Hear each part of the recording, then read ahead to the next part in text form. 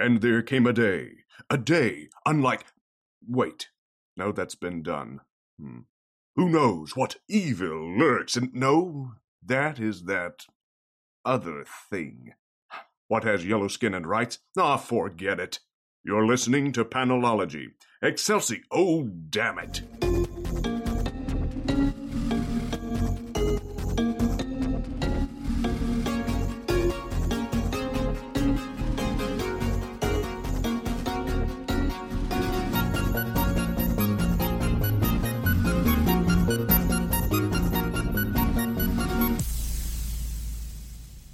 Welcome to episode 245 of Panelology. I'm Alex. And I am Brian. How you doing this week?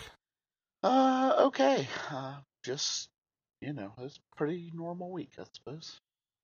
A week much like any other. Yeah, too much work. That's about it. Like many people, I have hit my 1-year anniversary of quarantine this week. Yep.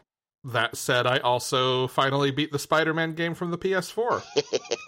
And have moved on to Miles Morales. I was going to say, so now you're ready for Miles Morales, huh? I have already begun it. It is fantastic. Both games. I mean, the Spider-Man game made me cry.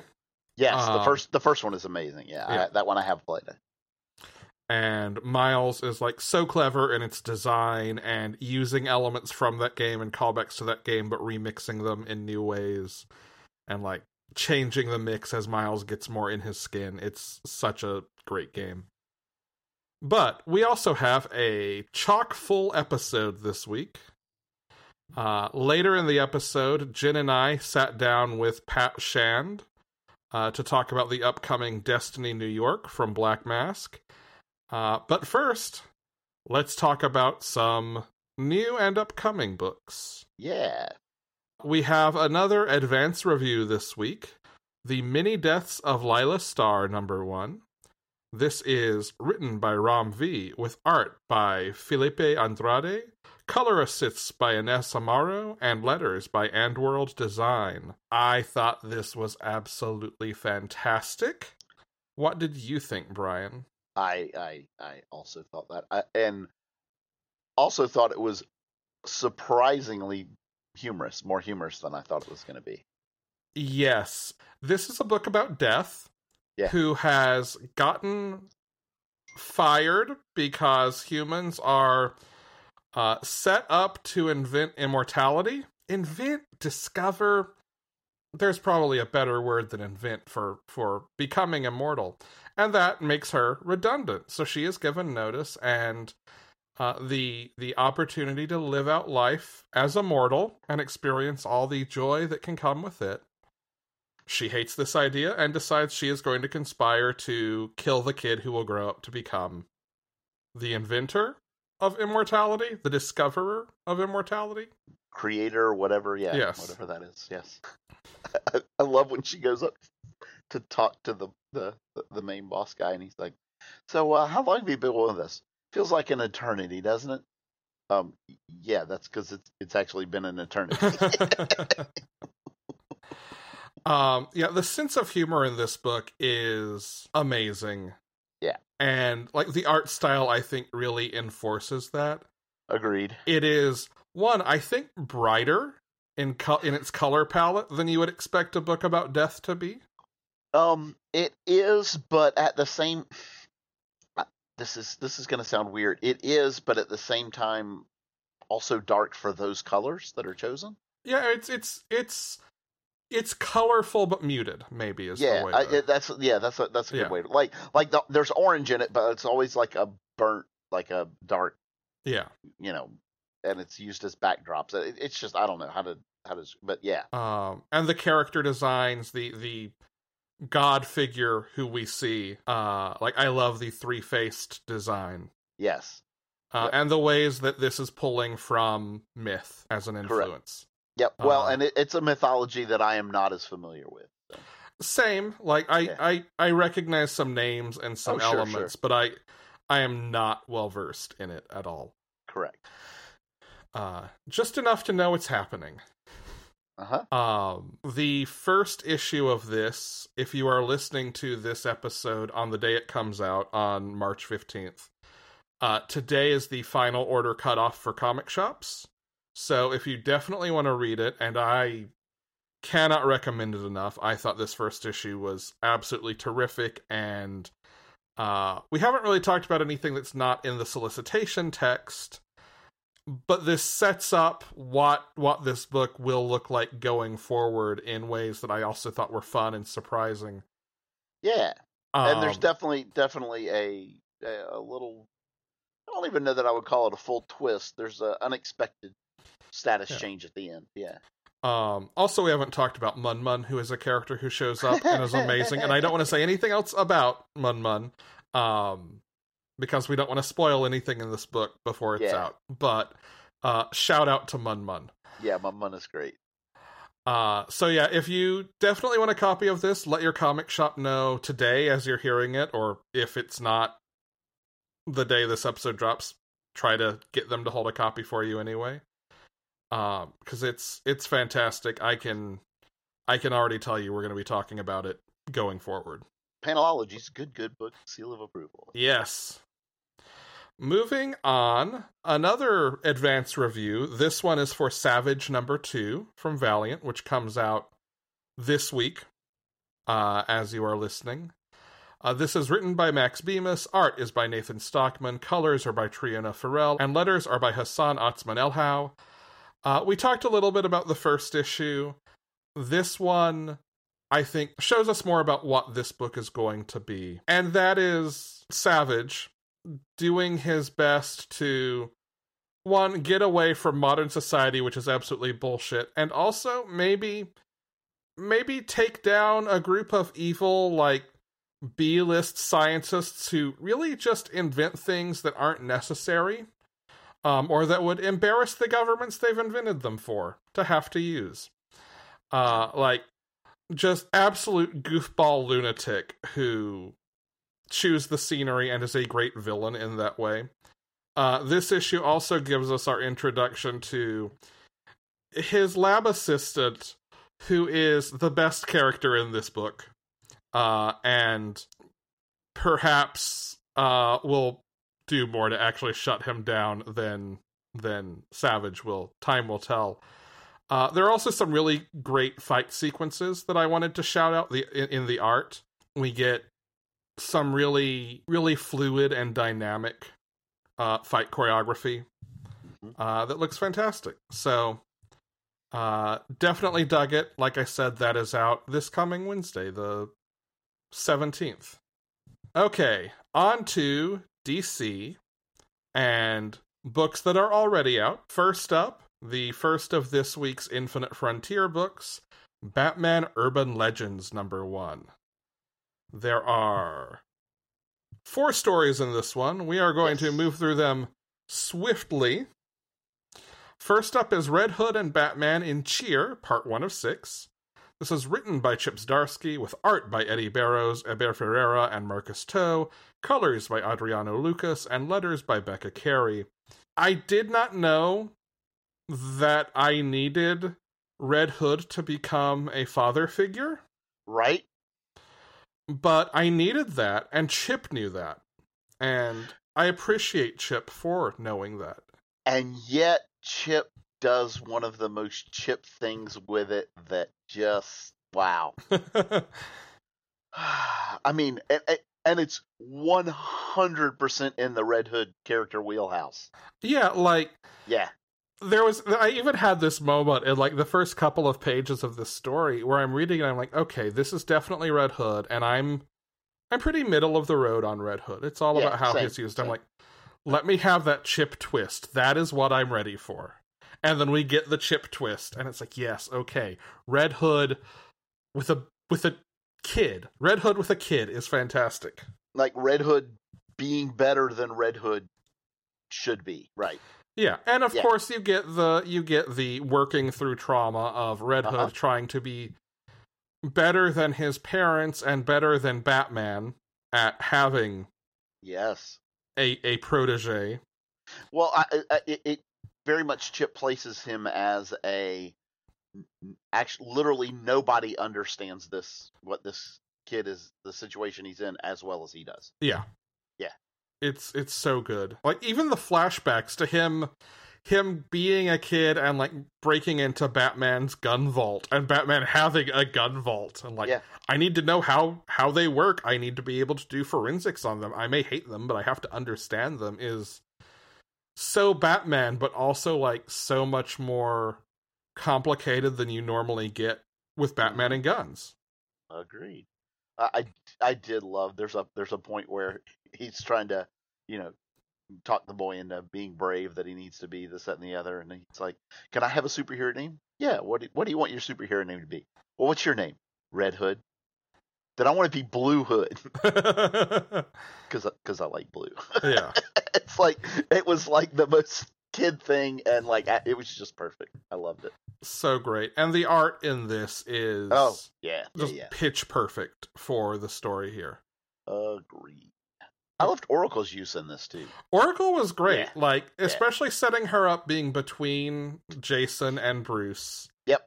And, like, knowing that she has to choose what she reveals to each of them carefully. Yep. But also just that moment of, here, wear my mask. If something happens, if you need help, just say, "Oracle, help me." Yes. And, like, knowing she will respond. Yep. It was great. It's great. Harley Quinn and Poison Ivy in New Roots. This is written by Stephanie Phillips. Art is by Laura Braga. Colors by Yvonne Placencia. And letters by Darren Bennett.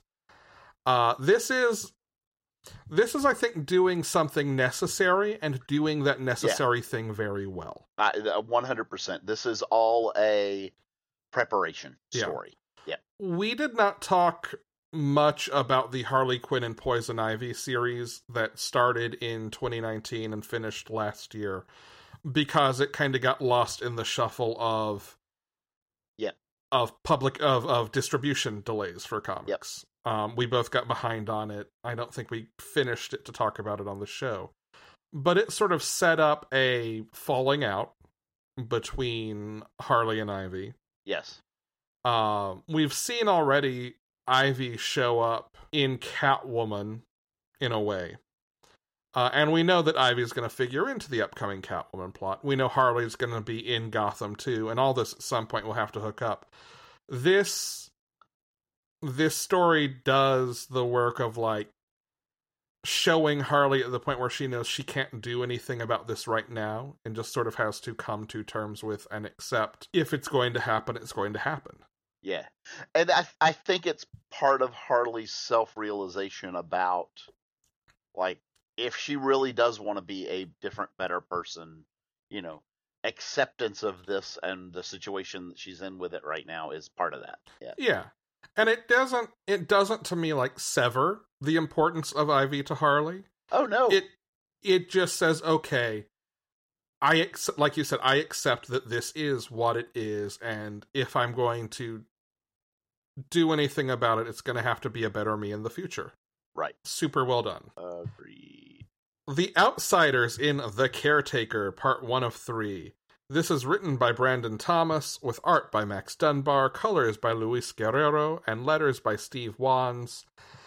I have been very excited for more Outsiders after the Future State stuff, especially knowing that magic gets pulled into, like, dealing with magic and, otherworldly stuff gets pulled into what the Outsiders are dealing with. I can't attest to totally knowing what's going on here, and I think that's by design.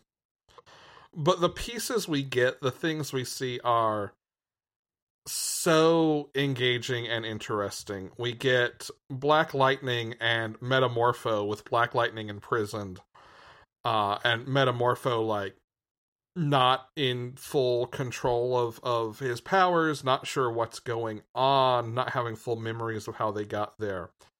And kind of the way they turned that in media res amnesia trope into something really cool on the last page of this story is really smart storytelling. Yep. Yeah, we are thrown 100% into the action, which then presents us with, questions about that, the how did we get here? Yeah. And does not answer any of those in this. No.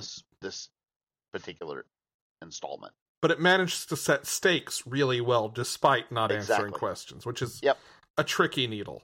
It is. Well done. And then the last story here is Grifter in The Long Con, part 1 of 5. This is written by Matthew Rosenberg, with art by Ryan Benjamin, colors by Antonio Fabela, and letters by Saida Timofonte. What did you think of this, Brian? I very much... Here's the thing. Grifter is in some way similar to Red Hood for me, in that there are times that I like his character more than others. Yeah. Lately, I think he's been well used. And I think this is another example of that. I agree. I've said before, I have an inexplicable fondness for Grifter. I haven't read many Grifter comics. I can't claim the ones that I have been great always. But he's a character I have this weird fondness for, and when he's used well, I think he's really fun. Matthew Rosenberg gets how to write this character in kind of this... I think I've used the phrase dirtbag Hawkeye. Yeah. To describe him before, but that's kind of the space where he lives in this, and it just works. It really does. There's about 3 or 4 issues of kind of backstory in the beginning of this, and it sets up a motivation for something that we come across later at the end of this, and it makes me super curious. Potentially is a huge status changer for one particular character in the DC universe, if it's true. How caught up on Detective Comics are you? Did you stick with... Okay. Nope. Because the character who we see a couple of times, including on the last page in this, I know was a major character in Detective Comics in the last year. Okay, recently. Okay. Yeah. But I did not read those issues. I had stepped away from that book at that point. We talked about being excited for DC leading to this anthology format, and not just doing 8-page stories, right? Giving us an actual big chunky, this is a square-bound issue. Yep. With 4 stories in it. Each of them feels substantial and... Yeah, I would say each of them are about half a book size. Yeah, they're all about 12 pages. Yeah. And I think it's a great format to tell stories like these. Yeah, I agree. On to The Joker #1, a book I cannot believe that I love as much as I do. Yeah, I was going to say, as I was reading this, I was like, I know Joker is a character that Alex is just, I guess, kind of sick tired of? Yeah. Yeah, you're just too much, just kind of done. I mean, right? I think there's a place for Joker, and I think there are writers who use Joker well. I think Tynan is actually one of the best I've read at finding interesting ways to use the Joker. But the edgelord space that he exists in contemporary popular culture is just something I have not even patience for. Right. That colors so much of, I'm sure many people, so much of my perception of the character at this point. And I think specifically in that space he is overused personally. Yeah. But anyway. But this is not that case at all. So our main story here about, air quotes, about the Joker is written by James Tynan IV with art by Guillaume March, colors by Arif Prianto, and letters by Tom Napolitano. This is about the Joker in the way that Jaws is about the shark. Yeah, that's very fair. Yes. This is all told by Jim Gordon. It starts with him remembering when he left Chicago, an old cop in a bar asking him if he had his white whale yet, basically. If he had his true Boogeyman. Evil who he sees at night. Yep. His boogeyman, that's the word. Yep. And at that point in his life, Gordon writes him off. Now, he sees the Joker when he closes his eyes. Yep. And he is kind of out of place in the current status quo in Gotham. He's getting ready to retire, but doesn't have the savings to do so. And then he gets an offer from a mysterious woman and a very large, burly, tall, intimidating, maybe baneful man. This is against the backdrop of A-Day, which we talked about with Infinite Frontier and Batman. I do love Gordon's take on it, though. Yeah. Where he talks about, he was like, so the biggest gas attack that has killed more people in Gotham than has ever existed. What do you call that? In Gotham, you call it a day. Yeah. A day. A day, much like any other. Yeah. It's like, oh my God. Yeah. Perfect. And they make him an offer, basically, to make him filthy rich if he will hunt down and kill the Joker. Because he's the most qualified person to do it. I love the moment where he's like, well, there may be one other. Yeah, but we don't want to involve capes. And also, do you really think he would do it? Right. And by the others, Gordon hasn't accepted either. He hasn't, but like... Yeah. And like it's a significant temptation to him. Oh, yeah, but well, like she talks about it, and there's parts where he reminisces about it, about, you know, the fact of what he did to Barbara and, you know, literally instigated the things that led to his son's death. Yeah. Yeah. It plays like a pulpy noir book that feels like it's going to lean into horror, and like we know Tynion writes horror so well. Yep. The art in it is a great fit.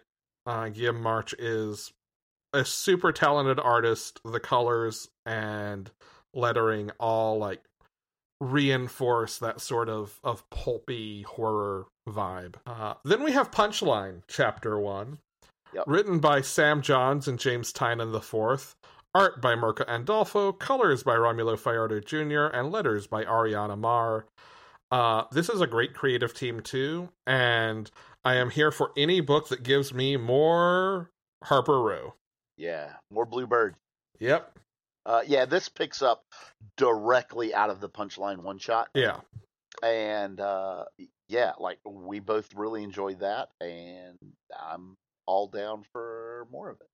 Yeah. Oh, I gotta say, there's one shot where she has a confrontation in prison. Uh-huh. And she basically is standing up to the current kind of gang boss that's in prison, and she's like, oh, why do they call me Punchline? And she like just beats the ever loving stew out of her, and so she's got these bloody knuckles, this blood all over her hand, and she just like absentmindedly wipes her face, and it leaves that red nose that she has when she's dressed up like Punchline. I was like, oh my God, that's brilliant. Yeah, I mean, I have sung Mirka Andolfo's praises so many times, and Romulo Fajardo has colored so many books whose art I've loved. Stuff like that is 100% why. Yep. Yeah, love this. Yeah. If you are thinking about sleeping on the Joker, but invested on what's been going on in Batman, grab it anyway. And do not be frightened away that it is a titled Joker book. Yeah. Moving on to Superman, number 29. The main feature here is The Golden Age, Part 1. This is written by Philip Kennedy Johnson. Pencils are by Phil Hester. Inks by Eric Gapster. Colors by Hi-Fi. And letters by Dave Sharp. This is something we've been talking about for a while now, because we've known since January what this first story would be about, and this is something that has been explored, at least thematically, in Future State. The idea that someday Superman won't be here and Jonathan will be Superman. This is very much tackling that from the perspective of a son's anxiety that he will lose his father. The issue frames it around that moment in childhood where you have to accept that your parents are no longer infallible, invincible, able to solve every problem you'll have. And it wraps that in. John has been to the future and has had access to the history of that future, which includes what is coming up for him and for Superman. And he knows that Clark dies at some point, and he knows the causes, and he knows that time is coming. Yep. So this is exploring all of those ideas against the backdrop of the two of them kind of teaming up to fight these green monsters that come through a rift in space, which Amanda Waller is letting happen because Star Labs scientists realize that it affects Superman, although not John, and weakens him, and she wants to know how to manipulate that. So we get some scheming Amanda Waller in the background here too, which I always enjoy and appreciate. Okay, that makes me wonder if that ties into what's going on with Suicide Squad. A certain someone. Yeah. I had that same thought. Yeah. Because, well, there are, to our knowledge, 2 characters in existence who are half Kryptonian, half human.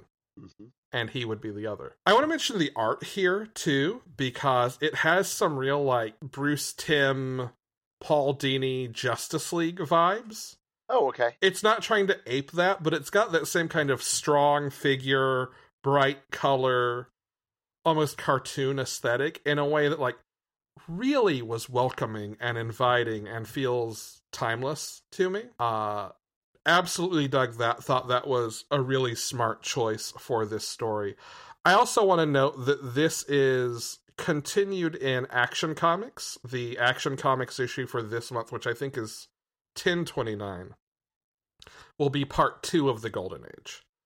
And I think that, if I recall correctly from solicitations, after that, the 2 books sort of are doing their own parallel things.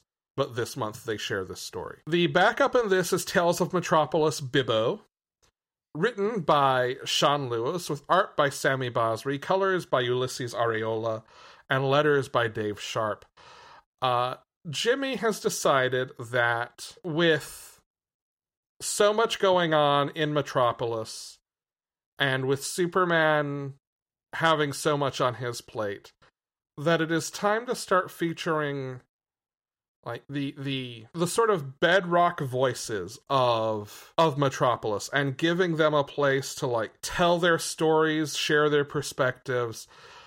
In other words, this is a book about Bibbo as an influencer, and evil aliens trying to take advantage of everything Bibbo and Jimmy are doing. I believe these one-shots also these backups also jump across Superman in Action. I know they do, at least for this month. And they definitely feel like they're telling kind of a slow burn story that will creep into what's going on with Clark and John over time. Last one for DC and Infinite Frontier is Wonder Woman number 770. This is Afterworlds Part 1 in the main story, written by Michael W. Conrad and Becky Cloonan, art by Travis Moore, colors by Tamra Bonvillain, and letters by Pat Brousseau. This is exactly what you always expect from a Diana book. You know, her in Valhalla fighting alongside Siegfried and Thor. Right. Yeah. Perfectly normal day. And trying to figure out if she needs to save Yggdrasil, right? Yeah. Yeah. Ratatosk certainly thinks so. Right. This reminded me a little bit of the Aquaman story where he gets taken through the ocean to, like, the other place where he forgot his memories for a while. The beginning of Kelly Sue DeConnick's run. Yep, exactly. Yeah. There's a little bit of that vibe in that, you know, they're kind of removed and isolated, and they're not sure what's going on either. Yeah. Kind of thing. Yeah. Yeah, we kind of get... Diana does not remember really her life on Earth. Whenever she dies and comes back, whenever maybe she sleeps, she sees this, like, shadowed figure in a white void warning her against dying too many times, against staying too long. Do you have any thoughts as to who that is? Not a single one. You know what? I racked my brain for it. The only thing I can think of is somebody like maybe either Ares or Zeus. Yeah, or I mean, knowing my luck, it'll be Steve Trevor. Oh God, no, please. I think though, like, there are so many characters. I don't think there are any hints to who it is, but there are so many characters it could be, depending on where they go with this story. Right. That, kind of regardless, it could work. I mean, she's trapped in the God sphere. Right. Or the sphere of the gods, whatever you want to call it. Like, it could be Orion. It could be Booster Gold. It could be... I don't think it's Booster. I don't think it's Booster, but, like, he's got the time travel thing and can get to the House of Heroes, and conceivably, you know, there are all kinds of weird answers that you could make work, depending on what you wanted to do, that, like, I'm kind of just here for the ride on who it is. That's fair. This is, I mean, I feel like with Infinite Frontier and Future State, DC is really pushing art teams that are strong fits for the stories they're telling and the kind of work they're doing. And I feel like they're letting go a little bit of the sort of house style that we saw certainly with the New 52. Mm-hmm. And that they've kind of flirted with letting go of for certain titles before. But this is another book, like the others we've talked about so far, where the art style really fits what's going on really, really well. Yeah, and I think, especially like in the backup story we're about to talk about. Oh yeah, I think they're not afraid to let that art style be very, even for their big tentpole characters, to be very different. Or the Superman art style that you talked about in Superman, right? Yeah, and I think that's very cool. Well, let's talk about the backup. This is Young Diana in Birthday Blues. Written by Jordi Belair, art by Paulina Ganushau, who I love and am so happy to see on interiors here.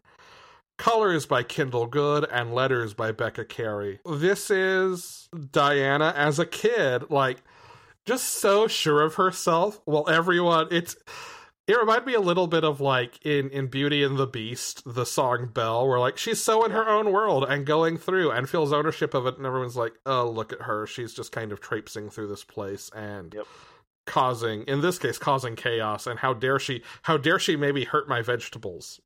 These are my pride and joy. My cabbages, yeah. This and the art style in this, and just the way this story is told, like 100%, this could have been a Boombox book. Yeah. Sorry, yeah. Like that's praise from me right now. By the way, in case you don't know that. Because like 3 of my favorite books right now are Boombox books. So yeah. Yeah, like, I think Boombox has a pretty strong history of actually being really, really well curated. Yes, yeah. But yeah, I am 100% behind this. I love the art style for it. I love the colors. I love the bright, almost cartoony colors. And I like that we're spending time with not just Diana on Themyscira, but Diana as an actual child. Yep. Not old enough to fight and compete and do the I'm leaving Themyscira thing. Right. Young enough that she's just finishing exploring Themyscira. Fully, right. And starting to want more. Yeah. Like it really is that preteen kind of. Yeah. And I think that's not something we have seen a lot with her. No, definitely not. All right, Brian. Yeah. Tell me about Carmen #1, which is written and drawn by Guillaume March, with colors by Tony Lopez and letters by Chromatic Limited. Yeah, this is a new Image book about essentially an angel of death who comes to shepherd a newly deceased person, and like literally there's like 4 or 5 pages of kind of setup before we get to her, sort of relationship melodrama, right? And then literally the rest of this is just her finding the right way to introduce this person to the idea that they're not in the same place they were. Yeah. The thing I really liked about this, other than just gorgeous art, yes, is so much of this issue is about Carmen, the embodiment of death here, just kind of like selling being dead, not saying, oh, hey, you're dead, welcome to the afterlife, everything's great, here's your brochure of your benefits, right? Yeah. But just as I'm not going to say you're dead, I'm going to show you all the benefits of your current state, and then we'll come to terms with your being dead, right? Which I'm actively hiding from you. But it's like, yeah, people can fly now that they're not encumbered by physics, so long as they can wrap their heads around it, right? And that leads to this character who is recently to being like, oh yeah, I have this dream of flying. Here, I can swim through the air like this. It was a recurring dream. I can't fly, but I figured out I can swim through the air in this dream. And she's like, oh, Very cool. Yeah, do that.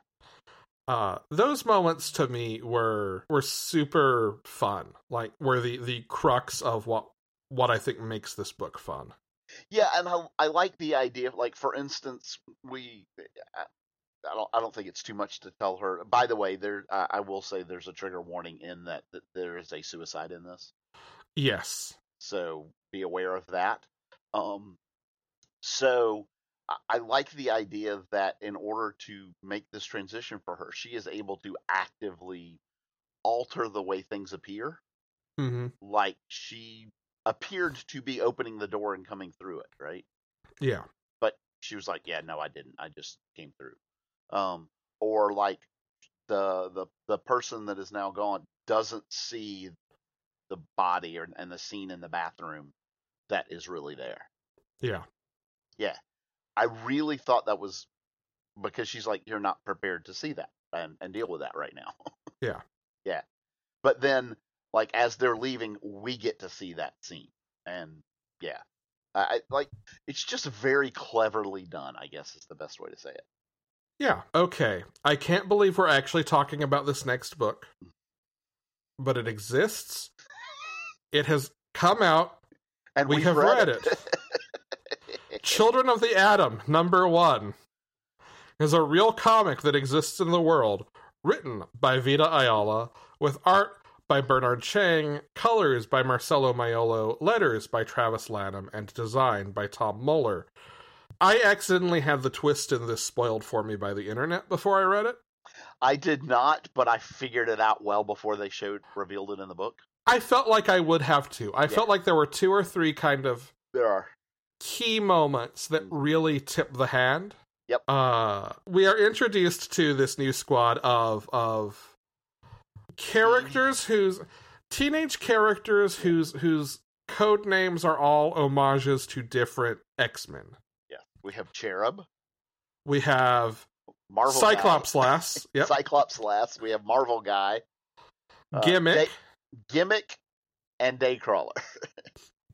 Some of them are much more obvious than others. Yes. Yeah. The Gimmick is the Gambit. And let me just say, favorite character in this is Gimmick. Probably, yeah. Gimmick makes all their costumes. Gimmick is just an actual fucking delight. Well, and I figure she's got to be doing their lighting design, too. You know? Oh, yeah. Well, like, right down to, she's the Gambit analog. Yeah. And when we see her fighting, she's throwing, like pins you would use to mark in a garment that you're working on, with the big beaded head and the long shaft. Yep. There are so many different kind of clothing related pins. I can't believe I had to actually describe that. But she throws pins like trading cards. And then later we learned, oh yeah, she sews the costumes. It's like, oh, that's why she uses those, because she's got them and they're cheap. Perfect. Yep. I like all these kids. I love that the X-Men, Krakoa, I should say, Krakoa sends a welcoming party to, like, remind them that they have invitations. All mutants have been invited to Krakoa. Yep. So why not come? And it's Pixie and Maggot and Magma.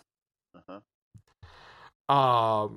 Which, like, that's one hell of a welcoming party right there. And then you get, like, the OG X-Men who are like, do we think they did a good enough job? Should we try to get them here ourselves? We can't track these kids on Cerebro, and I'm concerned. Right. Well, they do have a telepath with them, so maybe he's masking their presence. Right. I think we should call spoilers now. Yeah, definitely. Because I definitely enjoyed this book having the spoiler, but I think if you can go into it without, all the better. Why, Brian, did they not accept the invitation, and why can the X-Men not track them? That's because they're not mutants. Simple.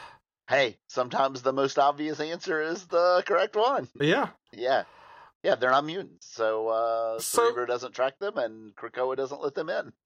So we've seen in X-Books, in the Hickman era now, lots of examples of people worshipping, people just treating mutants as pop stars, people like really embracing mutants as influencers, however you want to look at it. We've seen different iterations of that. But now we have a non-mutant team inspired by mutants. Yes. And to be clear, I don't get the impression that they like worship them. They're definitely fans of them. No, and I think like each of those is a different flavor we've seen, and I think this is the first time we've seen emulation. Correct. So yeah, we're not sure if their powers are really theirs or if they come from their costumes, or like we're not sure about any of this yet. Maybe they're Inhumans. Who knows? Yes. Oh, that'd be a twist, wouldn't it? Yeah. But this is so much fun. The art, of course, Bernard Chang and Marcelo Maiolo have been working together for a while on Batman Beyond. Like, they're always a solid team. Vita Ayala, one of my favorite writers working right now. I'm so glad this book is finally out in the wild. Yeah, it's really, really good. Meanwhile, on Krakoa, a maybe less happy book, X Factor number 8, in which everyone is haunted as fuck. Yeah, this was kind of terrifying. I'm glad. I'm so mixed about this. I'm glad in some ways they did not drag this out, and the other ways, it was so good as a horror and terrifying comic that, like, in some ways, I kind of did want it to last a little longer. This is written by Leah Williams, with art by David Baldeón, colors by Israel Silva, and letters by Joe Caramagna, and design by Tom Muller. This story's pacing has been interesting because it has played, I think, so much with time, and I don't know that any issue of it has actually been as condensed as this one has. Right. Like, a lot happens in this issue. Yes. But I do think, like, as I think about it, each issue of this arc has all been more or less, well, with the exception of maybe Daken in that last issue. Part of the last issue was maybe a little more spread out over time. But it's all been pretty real time, or at least has read that way. Now, I will say, like, after this, I don't know if I trust that Daken was actually trapped in the snow for days, or if he just thinks he was. Yeah, there's definitely some unknowns there. Yeah. And he may not know completely now either. So, right. Yeah. I do like the way Williams is playing with this pacing, because it does sort of keep me guessing in what could happen next. Yep. And I think we're set up for, like, what I have to imagine is probably the last part of this particular arc. If they continue, they've put it in a place where there's a very real possibility this could kind of go on hold for a few issues and then come back. Well, that's true too. Yeah. Yeah. I'm curious to see where this book goes. I am continually surprised by it. I am too. I absolutely. By the way, it has certainly of this week and possibly of quite a while has my absolute favorite text page in a Mutant book. Yeah, which one is that? It's the one where there's an email from Charles Xavier to North Star. Yes. And he says, inquiry about iBoy's abilities. Oh, we want to congratulate you for, essentially de-haunting the boneyard and great. And by the way, we understand that Trevor's mutations have, he's got some additional abilities now. Please keep us apprised of this young man's extraordinary sight development. And then we get the reply from Jean-Paul, and he's like, no. Which is also my favorite Marcel Marceau quote. Yeah. That was great. I just love North Star going, no. Yeah. Like, one of those moments where you get the clear positive side of North Star being just kind of a jerk. Yes. Yeah. But in this issue, Charles Xavier is a jerk. And sometimes it takes a jerk to deal with a jerk. It does, yeah. All good. All right. Is it still good? The Wrong Earth, Night and Day, number 3. Dragonfly and Dragonfly Man meet number 1 Prime, and he makes them an offer they want to refuse and do. Luna, number 2. Psychedelic is the word I kept looking for last time I talked about this book, by the way. Yeah. I cannot tell you what's going on other than some blood drinking and maybe immortal monsters, and that's probably it, but fuck if I don't love it. There you go.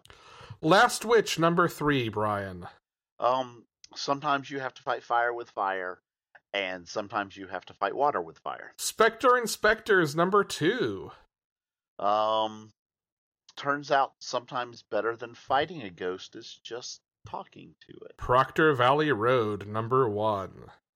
I'm gonna spend just a minute extra on this one. This is a new book by Grant Morrison and Alex Child, and it did not feel like a Grant Morrison book to me, and I don't say that in a bad way. It's just not what I was kind of expecting fully. Yeah, I think the concept does. The execution is what feels different. That is a very fair assessment of this. That being said, Alex and I talked a little bit about this. There are definitely some. It is set in the, I want to say the 1950s. Is that right? Hang on. I want to make sure I get that right. 1970. It is set in 1970. And there are some racial slurs and some epithets and just some general comments that are, I took them to be like just kind of setting the tone of what time this took place in and the attitudes that some people have. Alex pointed out, and I agree, I caught on it, definitely. But I can see where it would bother some people. So be aware of that. That being said, the two what I would consider kind of the main characters in this, which are two cousins, are just, I love them. I think they're absolutely wonderful. And then we get introduced to essentially kind of 3 others that are going to kind of round out, I think, our core group. And they all they're all trying to figure out how to raise money to go to buy tickets to a Janis Joplin concert. And what they end up coming up with is doing ghost tours to Proctor Valley Road, where there's supposed to be, urban legend type things going on. Mile marker 66.6. Yeah. And all I can say is definitely looks like something's going on. Yep. Yeah, there you go. This week we also had the 3rd chapter of The Next Batman's Second Son.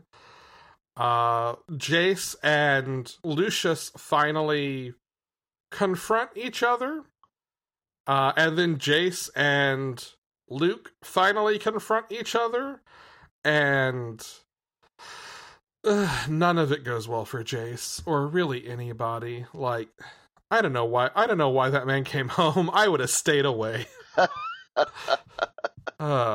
Rorschach number 6. This is an epistolatory issue in which we see a series of letters written back and forth between Laura and the comic book artist from issue 2. Homesick Pilots number 4, Brian. They say sometimes it's better to be lucky than good, which is all well, unless your luck literally abandons you. I also want to say that this issue has one of the coolest and most memorable fight scenes in any comic I've ever read. Are you talking about the videotape fight scene? Yes. Yeah. Just absolutely astonishing. Caspar Wingard, you mad genius. The Amazing Spider-Man, number 61. This issue returns to Pete and Boomerang's attempt to stop Wilson Fisk from collecting all of the pieces of the magic tablet thing that Wilson Fisk wants to collect all the pieces of. Oh, right, yeah. Fisk puts out a bounty on Boomerang, and Peter realizes maybe the new team he's tangling with is in fact Boomerang's new team. The Spider-Man Boomerang roommate stuff will forever be my favorite part of this run. Daredevil number 28. This issue is titled Are You Okay? And it is about all the ways in which Daredevil, Elektra, Wilson Fisk, and Mary are not okay. Also, Daredevil gets many lectures about being a tourist in the Prism system when he could do so much more good if he had just stayed out of it. Deadpool Nerdy 30 one-shot. This is exactly what it sounds like. It's a 40-something page anniversary special. There are 8 different stories in here. I'm going to shout out my 3 favorite.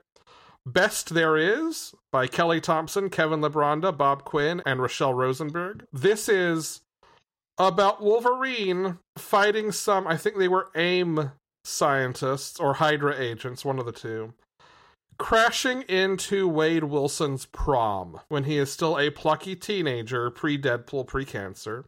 Short story Tall Tale from Gail Simone, Michael Shelfer, and Jim Charalampidis, which is about Deadpool and basically a clone of his that grew back from his brain that one time his brain was severed, teaming up to fight Stiltman, who goes commando, and Party for One by Jerry Duggan, Brian Posehn, Scott Koblish, and Nick Filardi, which is basically Deadpool stuck in a death trap under the ocean, locked in a coffin, surrounded by, I don't know, sharks or whatever, for months, it's basically Deadpool Castaway. His mask is Wilson, and he and his mask have conversations with each other.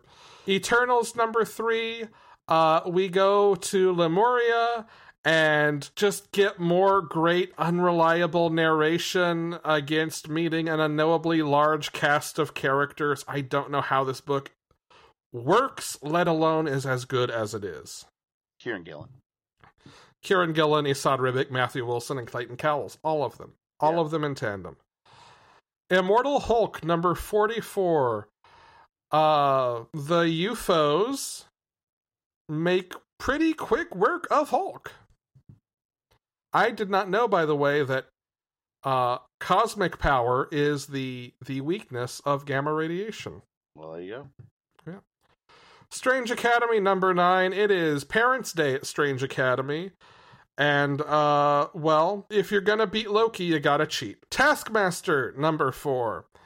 Taskmaster has to fight off the Hatuzeraze and Okoye in order to learn Okoye's physicality as the last sort of key to unlocking the mystery of whatever happened to Maria Hill. I every time you talk about Taskmaster, I just want to say, I feel like I've seen this book before. It's just doing something again. No joke. This book has been surprisingly good. Wolverine, Black, White, and Blood, number 4. This is the final issue of the Wolverine, Black, White, and Blood books. All of these were excellent. Shout out to the Kelly Thompson story. Kelly Thompson writing about loss and trauma for Wolverine and Mystique, and empathy in ways you don't normally get, I think, between those two characters. I can see it. Kelly Very Thompson's good. The one to do it. Yep. The Autumnal number 5. Kat decides maybe she should just accept being happy in her hometown. And then everything goes as badly as you expect when you've moved back to your hometown and say, yeah, I could be happy here. Wasted Space, number 20. Billy once again realizes he's an idiot. Something tells me it will not be for the last time. But it is time to take the fight to God. There you go. And I realized that I left one off of here. Yeah? Also Black Hammer Visions, number 2. This was the most House of Mystery issue we've had so far, featuring the Cabinet of Horrors and kind of a story of somebody getting lost in it. So very good. And then specifically, I wanted to make sure that I mentioned it because I need to let you know that the next issue, issue number 3, is Chip Zdarsky. Yes. Yeah, so there you go. All right. Now we have an interview with Pat Shand to cut to. Jen and I recorded this with him a couple of days ago and had a great time. We're here with Pat Shand. If you've been listening to us for a while, you may remember his name from books we've talked about before, like Afterglow, Breathless, Snap Flash Hustle, Spooky Girls, and Gangster Asperista, or possibly from others. He's got a new book, or at least new in print, from Black Mask called Destiny NY. Hi. Hey, how's it going? Good. I'm happy to be here. We're glad to have you. Yeah. So we always like to start off interviews with kind of an easy over-the-plate question. How did you get into nerdy stuff, comics, and all that jazz, just as a fan? Comics specifically, it was a kind of backwards route because growing up, I loved Buffy the Vampire Slayer, and I remember I was at Borders one day, and I was looking for Buffy novels.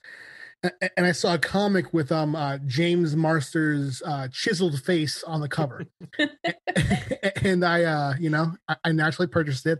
And I read in the comic that Joss Whedon was going to be continuing Buffy through comics. And I remember at that point I read that, and I was like, why comics? Like, why not novels? And then when I bought it, because I was excited, I quickly learned why comics. It was a medium that I hadn't really given a shot because I was only aware of the existence of superhero comics. I didn't really, I grew up having read some Creepshow and things like that, but I didn't know what modern comics could do. And then I began to explore other shows that I loved through licensed comics that way. And that introduced me to writers like Brian Wood was writing for the Supernatural comics, so I read his other work. Brian K. Vaughan was writing on Buffy, so I read Runaways and Why the Last Man. And I began to kind of expand out with my reading, and I discovered how interesting comics could be and how unique a language it was, and that appealed to me as a writer. But that was my way in, through TV, really. Cool. And when did you decide you wanted to start writing for comics?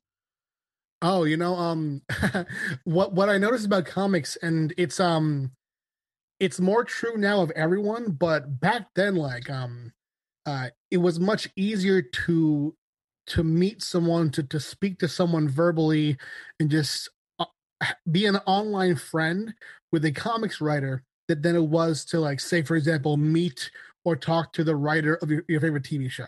Like I was reading Angel at IDW, and through that I had a correspondence with Scott Tipton and Brian Lynch and Chris Ryall at IDW, and I was kind of floored by how easy it was to reach out to these creators, and the ambitious writer in me saw it as an opportunity that I love this medium, and I always wanted to write in any way that I could. I wanted to write novels, short stories, film, theater. I wrote for a while, and as soon as I started to read comics and see what they could do and see how unique they were and see how they were this sort of people bring these failed movie pitches to comics, not realizing that comics it's a perfect marriage of the imagery of film and the pacing of prose. It allows the creators to pace their stories in a purposeful way that gives the reader their option to pace it as well. And it's just such a beautiful and unique format. So just the accessibility of creators and my desire to write everything fed into what would eventually be my journey to write mostly comics. That's awesome. Thanks. I like hearing that because it does seem like you see a whole lot more movie to comic book adaptations than you do like novel to comic book adaptations, and it really does lend itself more to seeing to deconstructing a scene visually as opposed to trying to deconstruct the way that the scene is written visually. Yeah, and I mean too. I was struck by, because I always wanted to experiment with my work, whether it be in theater or on the page. Like, for example, I had this idea for a play where you would get a pamphlet that was a comic that ties into certain things that you would read during the intermission of the play. And then I began to see, as I read more comics, I would see, like, for example, in Terry Moore's Strangers in Paradise, there's entire sections where he would break into prose. And that sort of, freedom, I guess, that isn't the exact word, but just the ability to move in between mediums while still in comics was unique to me. Like, for example, like, say if you're watching on TV, you're watching Orange is the New Black, like a pamphlet for a novel isn't going to shoot out the screen and you read a novel during the credits. That can't happen. But in comics, you can have an entire issue. It's just artwork, no lettering. You could have an entire issue that is a novel. Like, for example, too, in Scott Snyder and Jeff Lemire did After Death. It's so much prose. Mm-hmm. That's very unique to comics, and I think that that uniqueness to embrace the medium by incorporating other elements of other mediums, it is very unique to comics. Yeah, it lends itself to that kind of mixed media really well. You see a lot of writers will post on Twitter links to Spotify soundtracks. Oh yeah, they've made playlists as they're writing, or have designed soundtracks to listen to when you flip to page one and hit play. Oh yeah, 100%.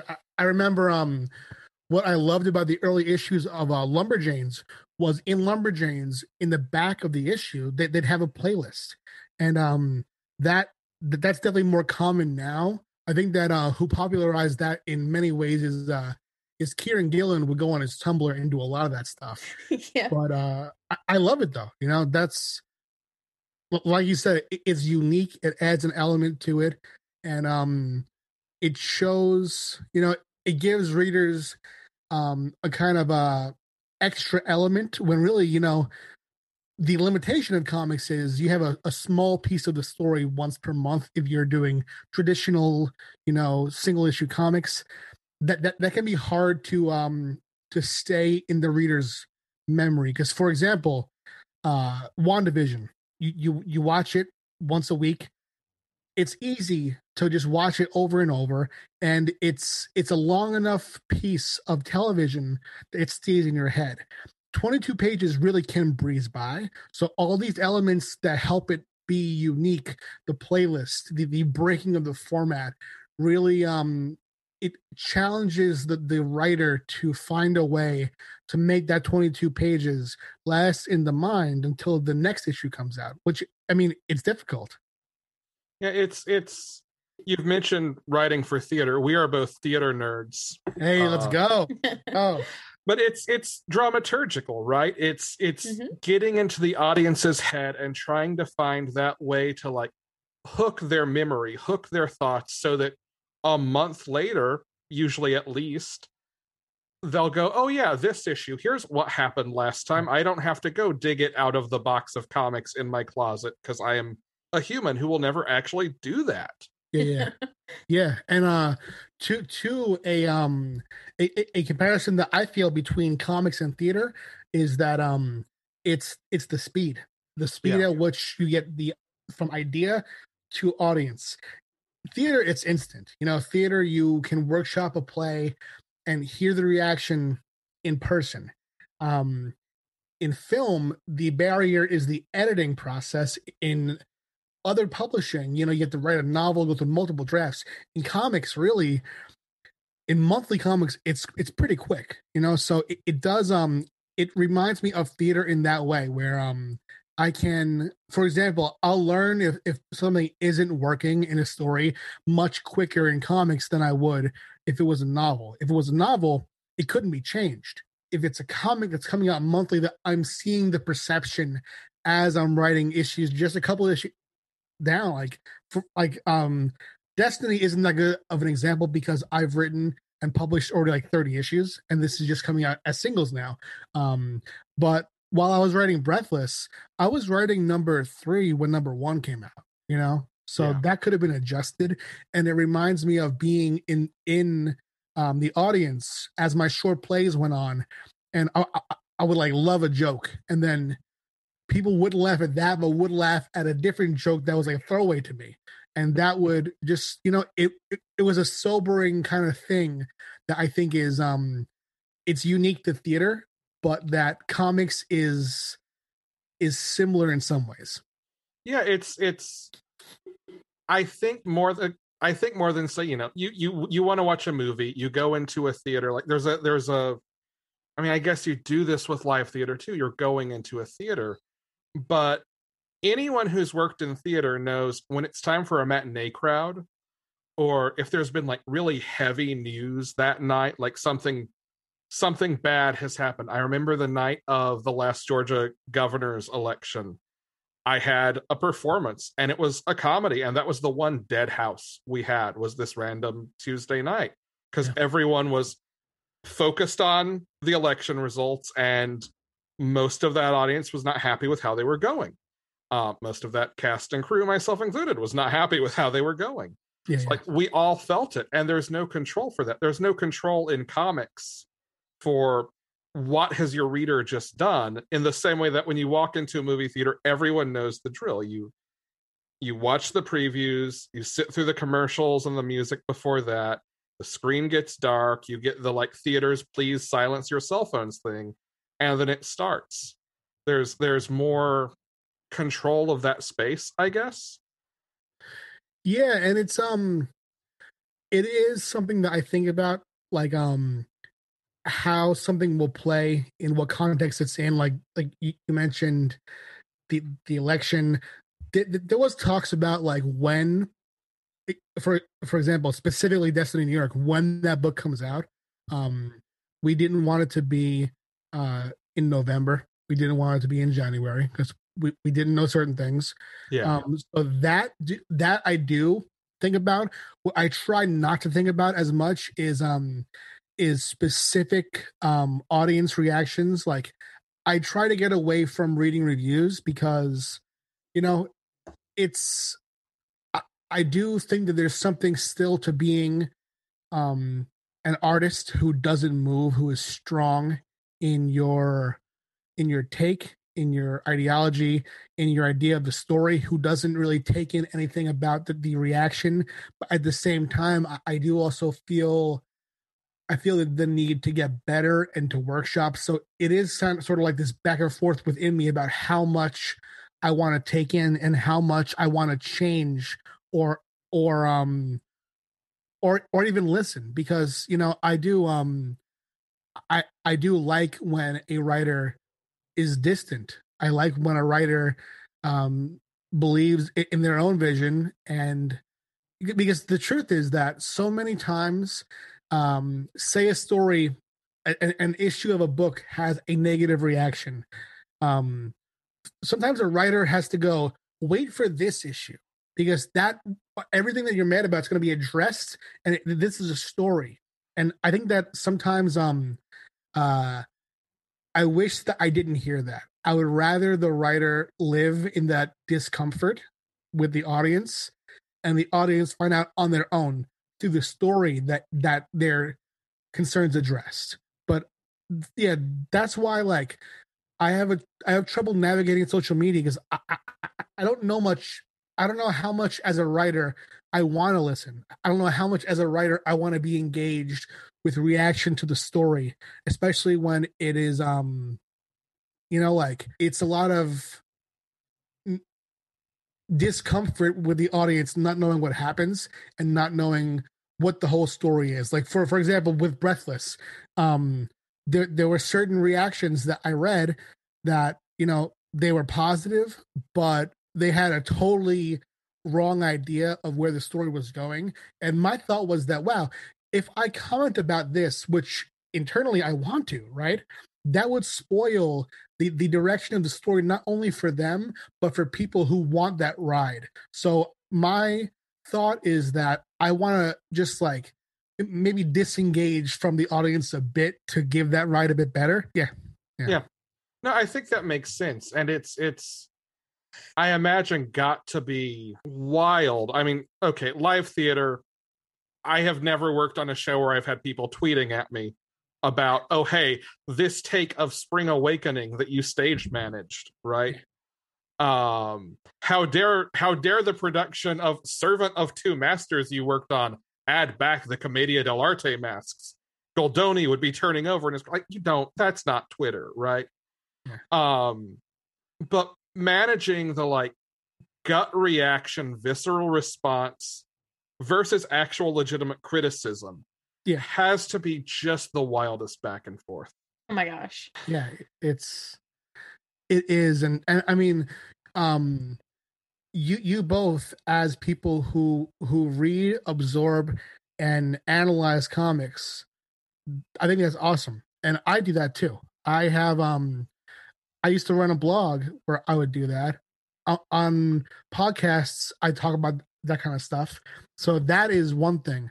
And I think that what separates that from what I feel is more like of a gut react, an unanalyzed gut reaction, is I can really tell in a review when someone has been given a ton of comics to review and has to hit article quotas, you know? Like there's a lot of I see a lot of reviews in comics where you can tell that someone didn't really absorb the issue because they're critiquing things that either weren't in the issue or that are addressed specifically in the issue. That, you know, just things like that. So that thing that I see so much that does make me want to disengage a bit.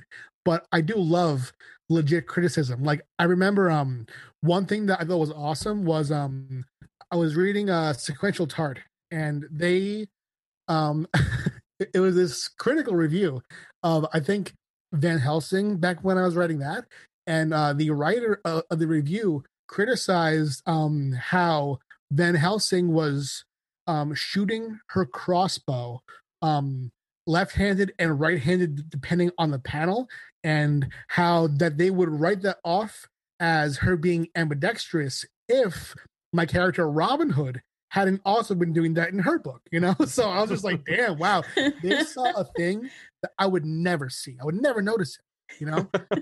So that I feel is super valuable to me, because now I look for that kind of thing, but I would have never before. So that kind of criticism where the critic digs deeper than the creator, I think is great, you know? For sure.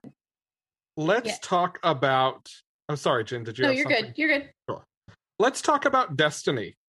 I think both of us have read some of it. As we've mentioned, it's up on Comixology, but it's getting single issue releases soon from Black Mask. Yes. What made you want to go ahead and put it out in single print issues after having it out for a little, being, I think you said 30 issues or so in, after having had it out digitally for a while? Well, we are in print too from before we I kickstarted it, and it's been going for 5 years as individual graphic novels, and then after that I serialized it digitally.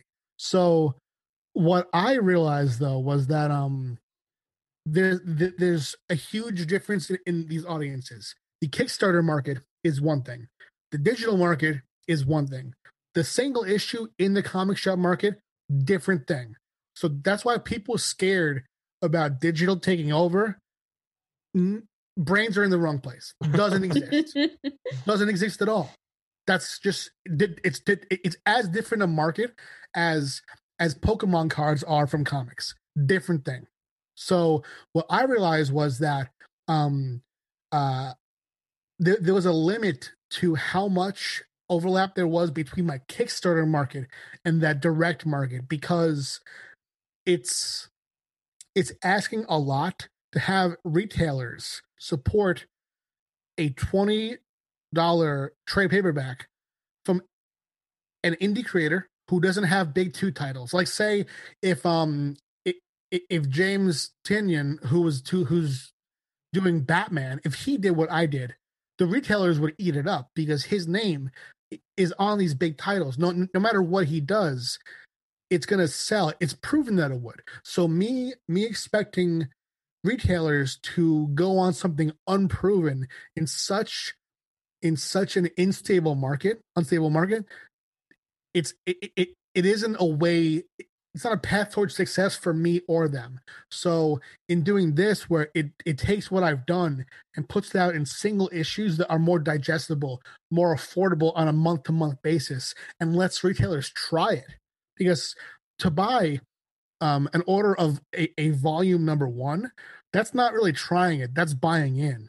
So me giving these retailers the option to try it, it's much more in line with how other comics operate.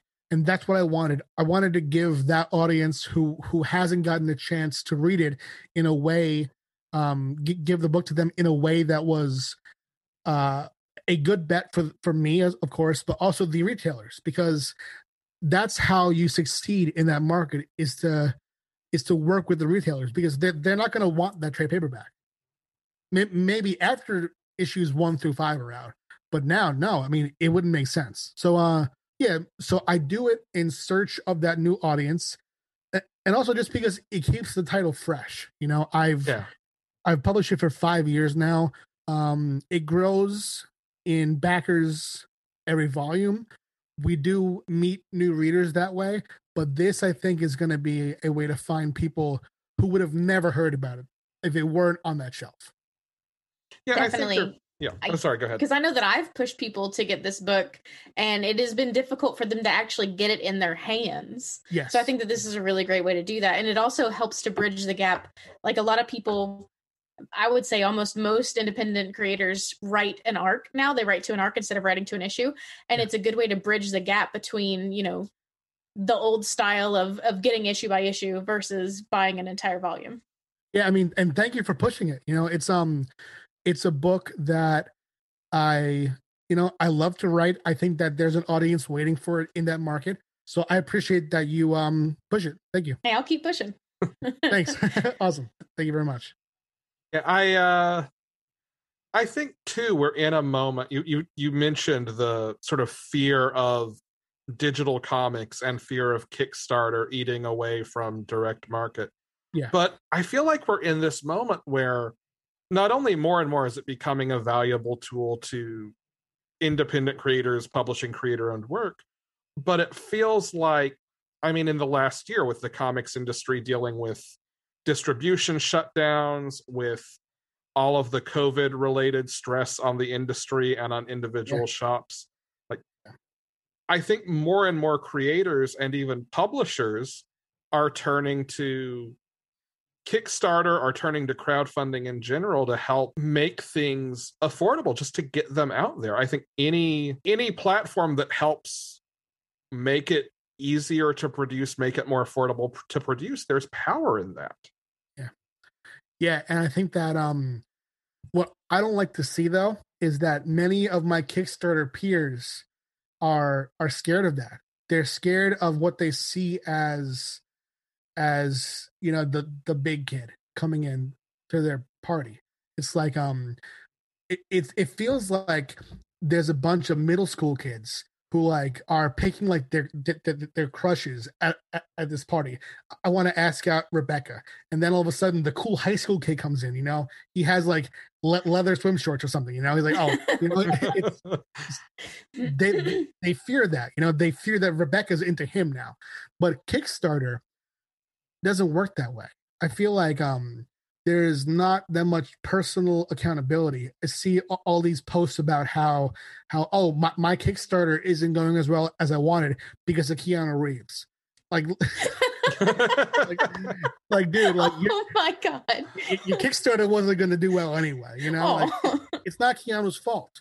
Plus, I'm sure if Keanu saw that, he would totally promote your Kickstarter because he's that nice of a guy.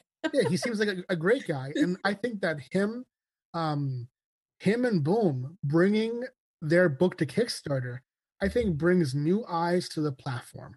And I think that we as creators, we're so cocky to think, oh, my book doesn't work because of outside sources. When I think that the best, what I've learned through Kickstarter is that all of my failures, if I can own my success, I have to own my failures, right?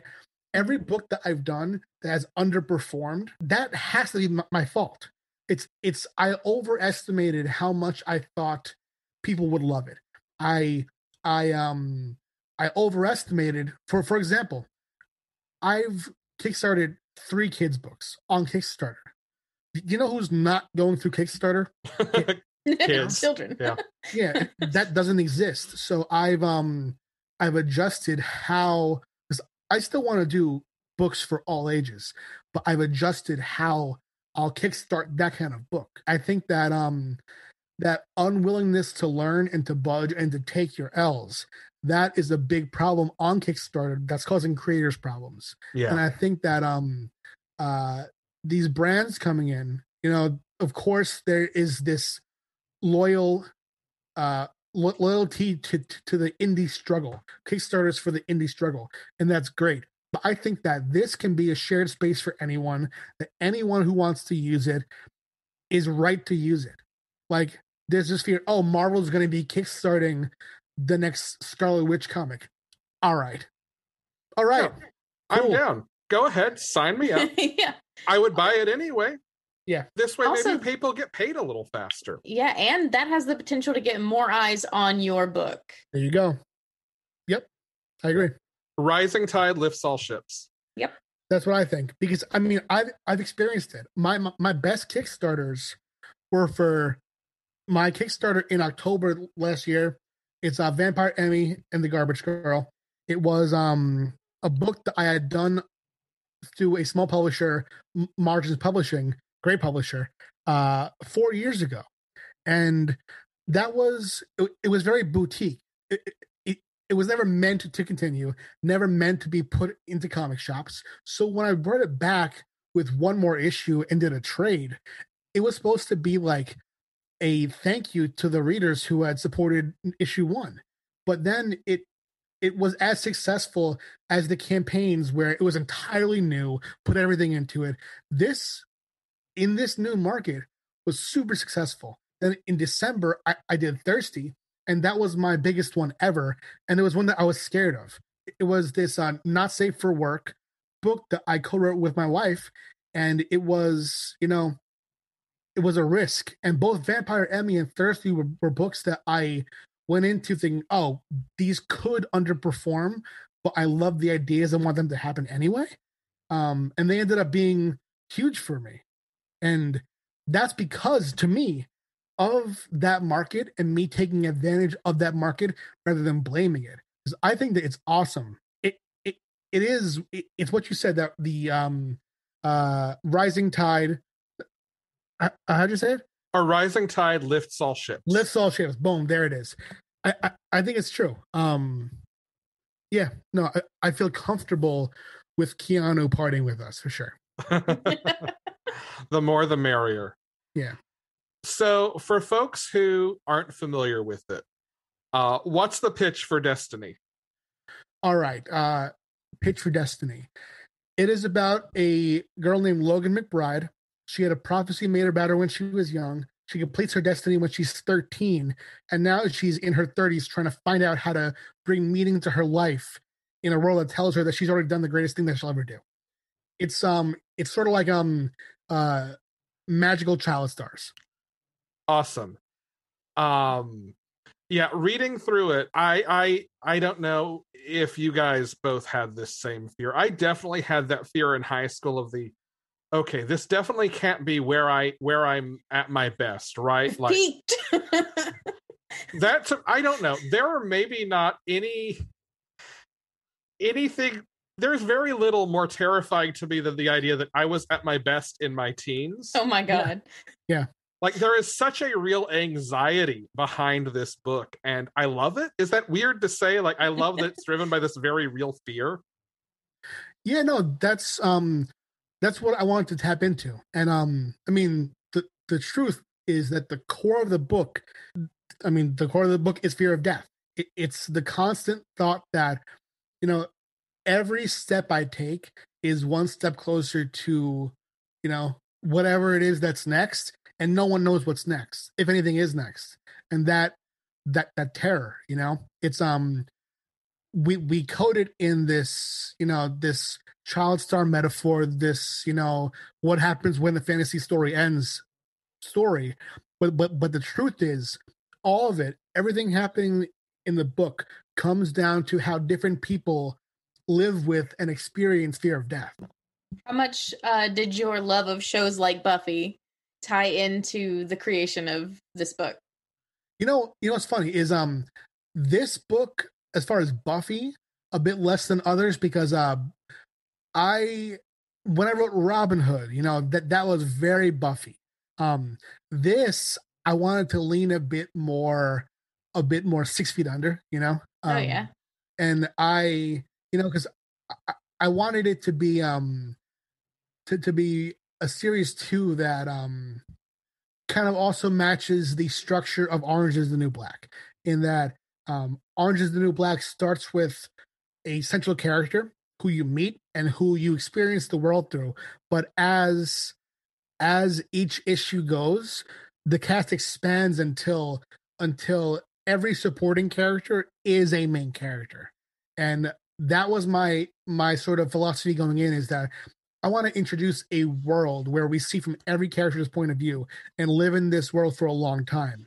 This world where, for example, Joe Rollins, he's this character who he starts as very much a Harry Potter character. He is a Harry Potter parody. Joe Rollins is in the book to exist as the symbol of who the book doesn't follow, right? Yeah. So then I wanted to get to the point where the book ends up following him for a little bit, just because every character has to matter. Every character, a way that I go, for example, is in chapter 4. It's going to be issue 3 of the single issues. There's a scene where, for every scene that he's been in, the character Augustine, who works with Logan at the Green Bean, he talks about this like sexless marriage that he's in for a few chapters, and you get the sense that he has this like horrible, neglecting husband, and then instead of just like having that as an ongoing bit, I was like, all right, so now in chapter 4, we're going to follow him home and have that be how we start to roll his family into it. And you meet his husband, and it isn't at all what you thought it was going to be, And that I wanted to keep doing, where the character Wally, who we have as the Bagel Man in Volume 1, Volume 2, he has a bigger role, Volume 3 bigger, and that way, just on and on and on until we have this cast of characters who, you have Logan and Lilith as the central characters, but that everyone feels real. And that's what I loved about Orange is the New Black, in that by the final season, the character Tasty is every bit as major of a character that as Piper, and that I also loved in Terry Moore's work. There's a scene in Rachel Rising where Rachel is investigating possibly who killed her, who took a noose and hung her, and she goes to the store and is trying to find the specific rope, and she has an interaction with a sales clerk that could have been, the plot utility version of that is she goes to the store, finds the rope, moves on from that clue. In the book, it was this beautiful character moment that gives the clerk, who we'll never see again after that scene, this poignant character, this mining of character. And that's more the inspiration that I went with this, in that I want to use Logan as like she's a boat that moves through the world, and we follow every ripple that ripples out from her. I think it's a really effective way to build a world, and it's something that maybe you can say it's more true of relationship comics than, say, superhero comics or comics borrowing from other genres, but building out the world by building out different characters' perspectives. You mentioned the scene where, oh shoot, I just blanked on his name. Andre? Yeah. Andre is the husband. Andre's the husband. Yeah, thanks. You mentioned the scene where we meet Andre, and exactly like you described, I went in with a very specific set of expectations, and they're just living lives that don't let them meet each other in the middle, essentially. Yeah, like it's there's no villain here. It's just ships passing, and the world gets a little bigger and the world gets a little more complex, and there's no villain in this moment. There's no neglect in this moment, but the world is richer for something, I think, simpler. Yeah. No, 100%. And I do want to say, because I just realized that I never said this about that scene. One thing that I went into this book with is that, I worked for a company called Zenescope for years, and there was this impression of me as like this guy who writes cheesecake characters, right? Which that wasn't how I felt. I wrote for a company. I loved the stories that I wrote for them. And I felt that not only the stories, but I felt mischaracterized. So my goal is Destiny in New York is a book that I feel like has an HBO tone. And I feel that in my indie work, people were expecting like something different than what I wanted to give. And while there is eventually nudity in Destiny New York, what I wanted to do was to only show male nudity in volume 1. So in that scene is the only scene where there's anyone nude and you see Augustine's little cheeks, Yeah.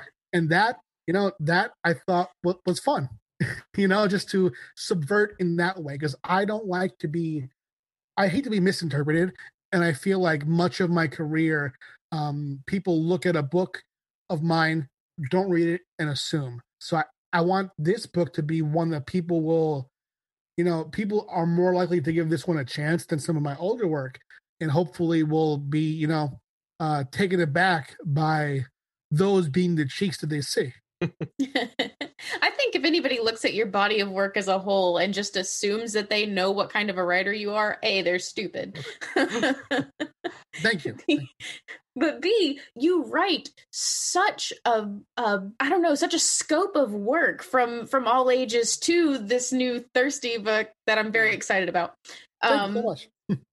That it is hard. Like, you definitely have a style, but it's hard to get a read on like what your type is. It's very good. I love that. It's real life. I try not to have like a type of story, like I was on a podcast recently talking about they brought up a book that I'm not asked about frequently, and that's Crossed at Avatar. I wrote an arc. It was the sequel series to Alan Moore's Cross Plus 100. And I went through his notes, and I had to write like a bridge story between the Garth Ennis world of Cross to Alan Moore's, which is like 100 years later, that's a super like hyper violent series.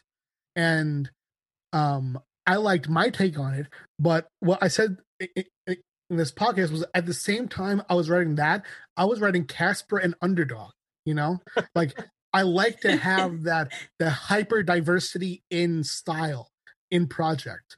Like, I don't want to be nailed down. Like, I hate this idea of like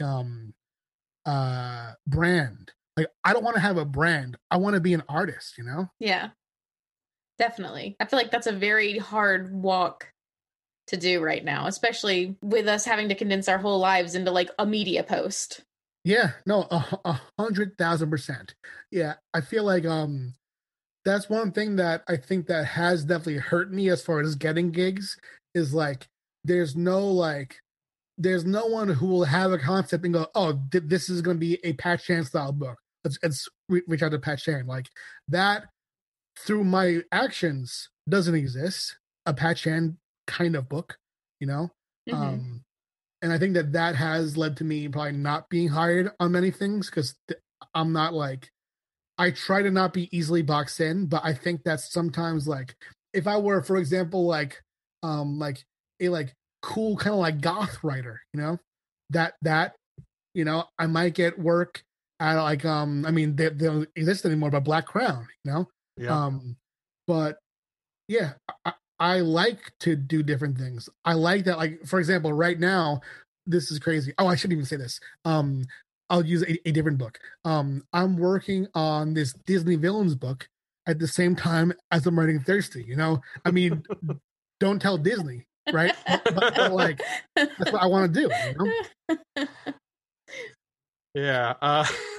I'm reminded of another comics writer who I've spoken to recently who had to start using pen names for basically that same reason, just to make sure no kids found his more adult content. Oh, for sure. Oh, yeah. That's true of even Zenescope. Like, I remember there were certain writers who I'd reach out to, and they'll go, "Oh, I'll write for Zenescope under a pen name." And on one level, I would just think, "Oh, dude, like, it's like just the variant covers, like the insides. It's like a superhero universe, Yeah.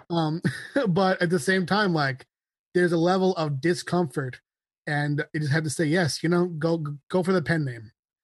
I've done pen names for other things, but yeah.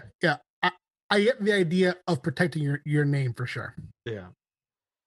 But I also think there's something very cool about being able to have something that you can start with when you're young, and then when you're older, you can go, oh man, I didn't know they did this. Oh, I didn't know they did this either. Now there's something for every stage of my life.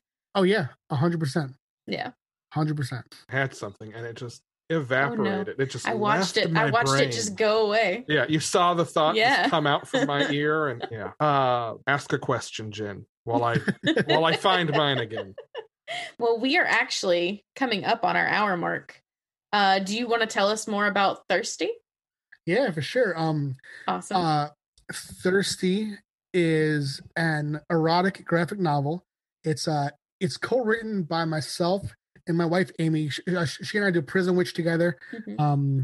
And it takes 4 different stories and it kind of weaves them together a la Crash, but like not at all like Crash.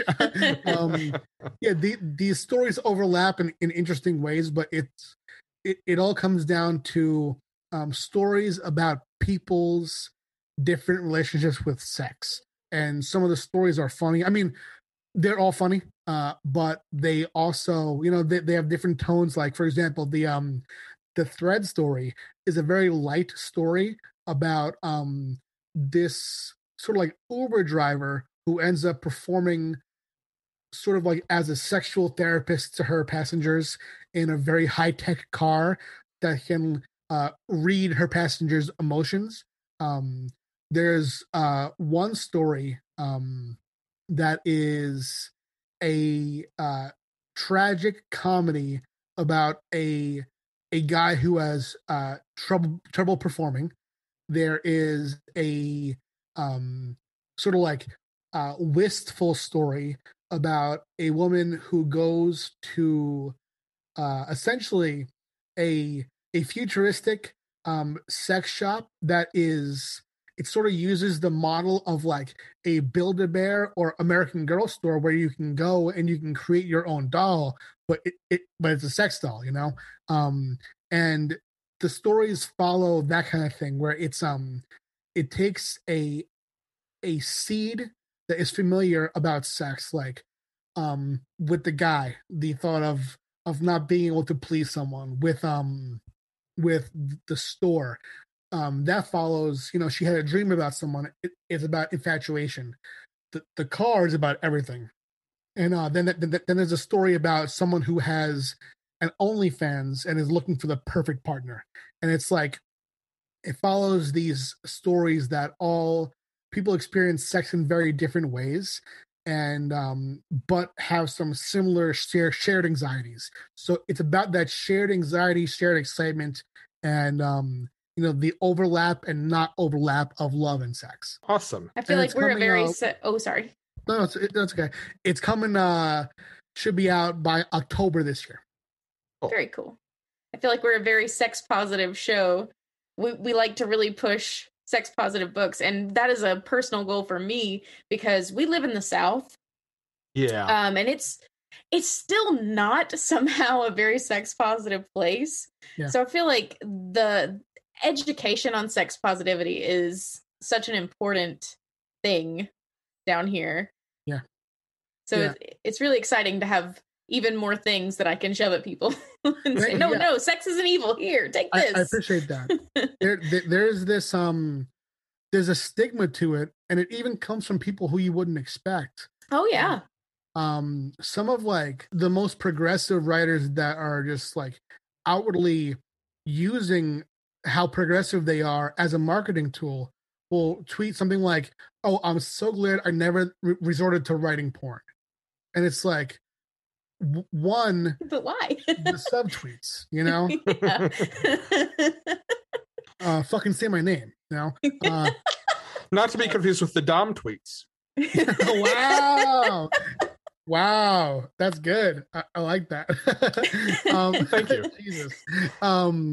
That was slick. That stuff like friends of mine just like talked about Thirsty in a different way than Destiny New York, even though, you know, if you take out all the sex pages of Destiny New York, you'll have about a Thirsty size book, okay? But because it's not marketed that way, they see it as something different. And it does come down to what you said before.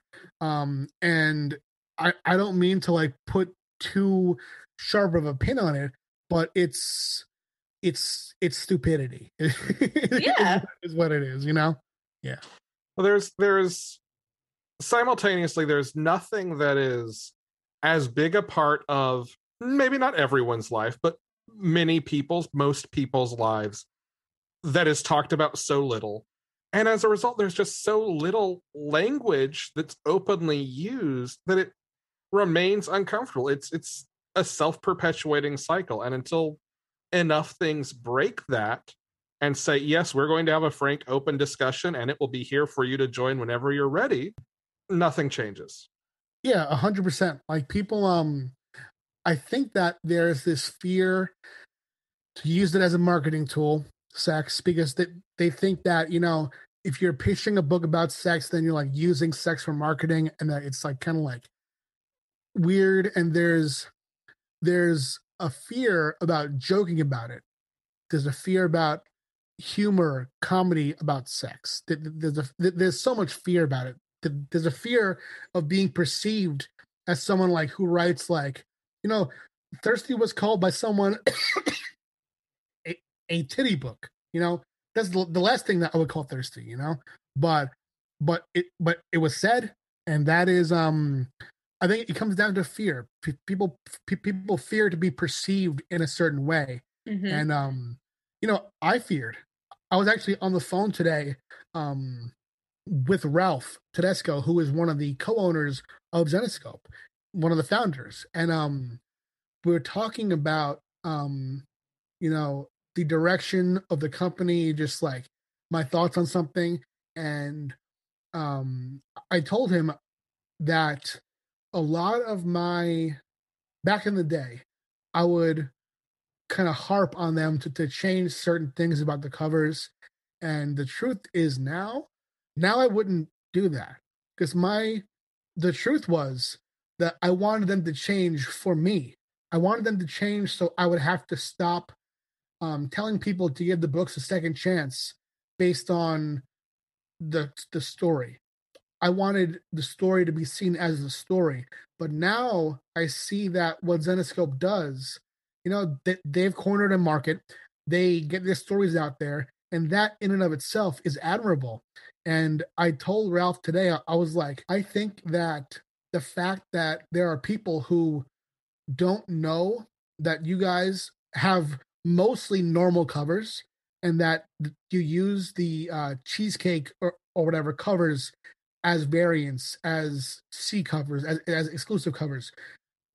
If someone doesn't know that you have regular covers as the base, that person has written you off for a long time and isn't worth chasing as a customer, you know? And I think that writing off of companies like Zenescope, who are so successful, that writing off of them comes from fear of being perceived a certain way. These creators are resistant to accept Zenescope as a valid publisher, as Vault. Zenescope, I would bet so much money Zenescope outperforms Vault. Zenescope outperforms these amazing companies, but isn't seen the same way, isn't seen as like quote unquote cool in the comics industry because of those covers. And really, it comes down to because of sex. Mm-hmm. And that wasn't to put any pressure on Vault. I love Vault, but Vault is seen as this like cool, edgy publisher that when they do a sex book, it's just the one thing, so it's seen as a certain way. Zenescope has all their covers, and people perceive them as not equals to a company like Vault, when they very much are equals to me. Do you see, and on the one hand, it feels like we see more examples of books that are sex positive. On the other hand, you look at the entire output of the comics industry in a month and it still feels like a drop in a barrel. Yeah. But do you see the advent of books like Sex Criminals, books like Money Shot, the success of Thirsty on Kickstarter? Do you see people getting more comfortable, even if by degrees? Do you see the industry getting more comfortable, even if by degrees, or is it still slow to change? I think that it's a slow progress. To me, it's two different things in some ways. I think books like Sunstone, books like what Mirka Andolfo was doing, books like Money Shot, Sex Criminals, those find an audience that has no books, but the audience has always been there. That audience has been waiting. Like the audience that I found on Thirsty is very different from Destiny New York. There's some overlap, but for example, what I've learned, and this is what I see sort of like as a marketing failure for me, as far as like how I pitched the book, how I marketed it, how I chose certain things for the covers, for the tagline. Our audience for Prison Witch is our audience for Destiny New York. So when I put Prison Witch up there is the way that I marketed it so similar. It's essentially finding the same people rather than bringing different people in, and that's the book I wanted to do. I love Destiny New York. It's a similar tone, and I wanted to do that, but I could have found a different way to market it. Thirsty brought in an entirely different audience because Destiny New York wasn't marketed to what they were looking for. It could have been. I could have changed things and marketed either Prison Witch or Destiny to find them more successfully, but I didn't know how to. But Thirsty found them because Thirsty was a story that they didn't have. Like they wanted more Sunstone, more what Mirka is doing. I think her book is Mercy, more Money Shot. And because listen, I love Sex Criminals, but also that book being so comedy forward, it almost gave people who were scared of sex books sort of like a way in, because it wasn't like a very like sexy book, It was about sex, but it wasn't like it wasn't like Sunstone is, like Sunstone really is the golden standard in that it touches so much of what people want. Like it's number one, it's a romance. People love romance. Mm-hmm. The fact that there aren't more just flat out romance comics is crazy. It's wild. It's crazy. Yeah. Like, I don't know if this is still true today, but Sunstone, at least a couple of years ago, was Image's best-selling trade worldwide. I wouldn't be surprised. I know for a fact it is Top Cow's best of all time, best selling of all time. So that's true for sure. And yeah, people love romance. And I mean, if you just look, I worked at a bookstore, and what sold was, it was pretty much like the Zenescope cover for middle-aged people. like a ripped dude in like a cowboy hat and like a woman in this Southern style dress, you know, and yeah, that sold to an audience who wanted that so badly. And I think it is every industry's problem if they neglect that consumer, because that consumer, they want good stories, and there's good stories to be found in every genre, in romance, in erotica. You just have to do it right. And what CGIC and what the Money Shot team does is they approach a character first, and that's great. Yeah, absolutely. Like, as long as you're respectful of these characters and of, you know, as a result, like, they're real log analogs. Every character in a book, you know, if you turn a character into a joke, you're turning someone reading it who has something in common with them potentially into a joke, and that's alienating. 100%. But if you respect them, like, that's affirming. Yes. And I think that's true of all genres. It has to be just because people are so scared of sex stories that it's almost as if they're surprised when it's character driven, you know? Yeah. But like, that's how that's how every story should be.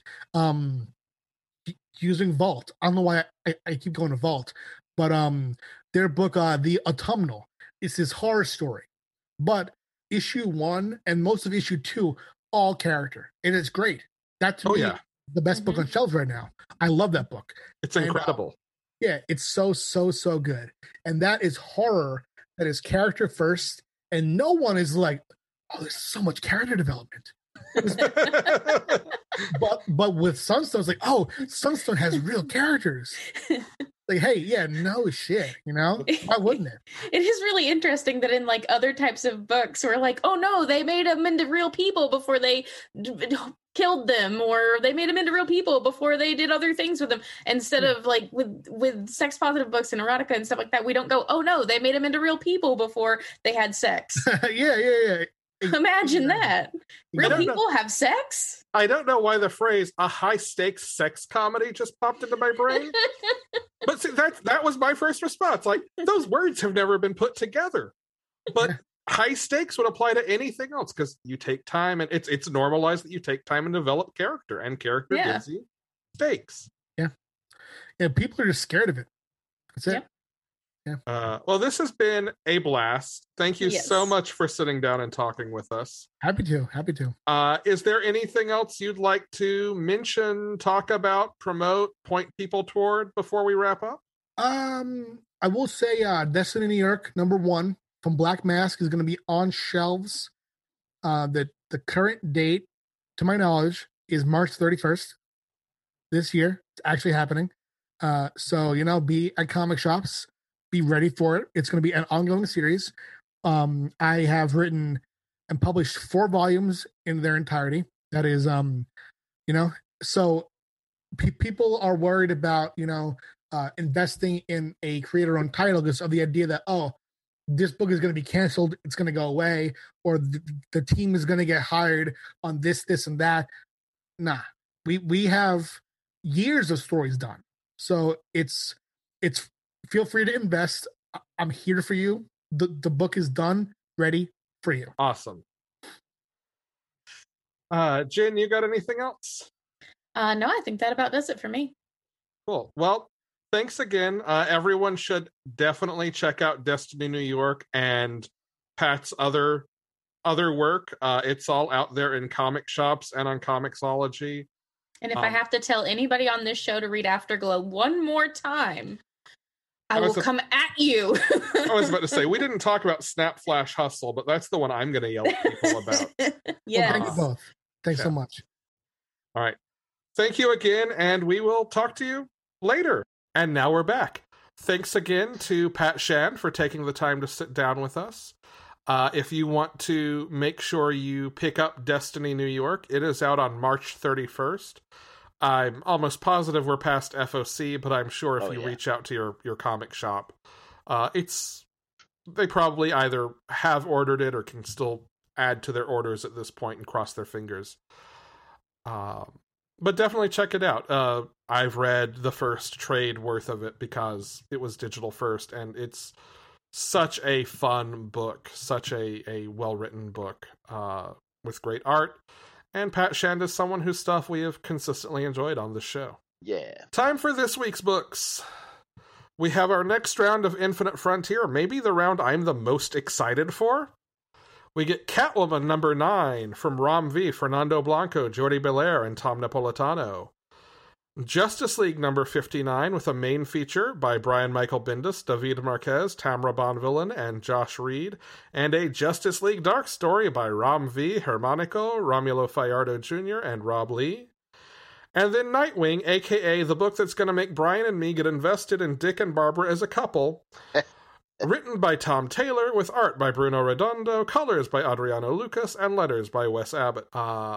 Brian, tell me about Bequest number 1. So this is a new Aftershock book by Tim Seeley and Freddie Williams. Freddie Williams is doing art, and then we have colorist is Jeremy Colwell, letters is Marshall Dillon. This is the book, I think we talked about it in Solicitations a little while ago. Yep. Where it's presented, there's a high fantasy world of Tangia, and where wizards and warriors battle, and it's great, and it's very much the, standard kind of high fantasy thing. And then, by the way, welcome to Chicago, where these magical items and stuff are showing up, and they're trying to figure out what the hell's going on. I am also very excited for this. The only reason I didn't put it on mine is because I knew it would be on Brian's. There you go. I did, however, snipe from Brian Orphan and the Five Beasts, number 1 of 4. This is written, drawn, colored, and lettered by James Stokoe. I don't know. This could be him writing, drawing, coloring, and lettering the phone book for all I cared. If it's James Stokoe, you know the art's going to be good. And crazy detailed. Yeah. Then also Black Knight, Curse of the Ebony Blade, number 1 of 5, which is, I think, probably something that could easily fly under folks' radar. If it had not been for that King in Black tie-in about Black Knight, it would probably fly under mine. This is written by Cy Spurrier, with pencils by Sergio Davila, inks by Sean Parsons, colors by Arif Prianto, and letters by Corey Pettit. I strongly recommend picking up that King in Black issue, because I think it's going to lead straight into this. That sets up the idea that the Black Knight and the Ebony Blade are not what the myth have always said, that in fact he's the least qualified person to have the blade, and the blade kind of preys on his failings as a person, and has on all of its hosts. And I think this series is going to build on that and explore what that means for him. But that first issue was like a surprise to me and really good. It was one of my favorite issues that came out in the week it came out. Excellent. That is it for me. Do you have anything else, Brian? Nothing else. In that case, thanks to Chase Parker for our intro voiceover, and once more to Pat Shand for sitting down with us this week. Panelology is a member of the Certain POV Network. If you're looking for other cool podcasts about popular culture, go to certainpov.com. I am going to mention this week's Circle of Friendship, which is hosted by my friend Frankie and her co-host Anna, who I've also recorded episodes of stuff with and who is also a delight. They are both delights. Talking about the Circle of Magic book series. So check that out. You can visit us at panelologypodcast.com. Support us on Patreon at patreon.com/panelology. Get merch at bit.ly/panelologymerch, capital P, capital M, or send us questions, comments, or whatever at bit.ly/panelology mailbag, capital P, capital M. I'm Alex. And I am Brian. Go read comics.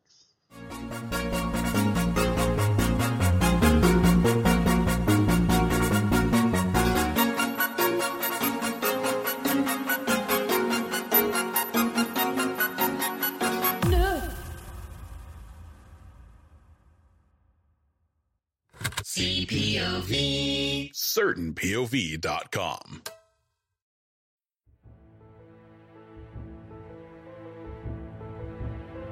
Can you believe we've been friends for 7 years? And it all started because I compared you to Alana the Lioness. Tamara Pierce really set the tone of our friendship. A love of magic. Briar Moss. Fantasy. Briar Moss. Powerful women. And of course, Briar Moss.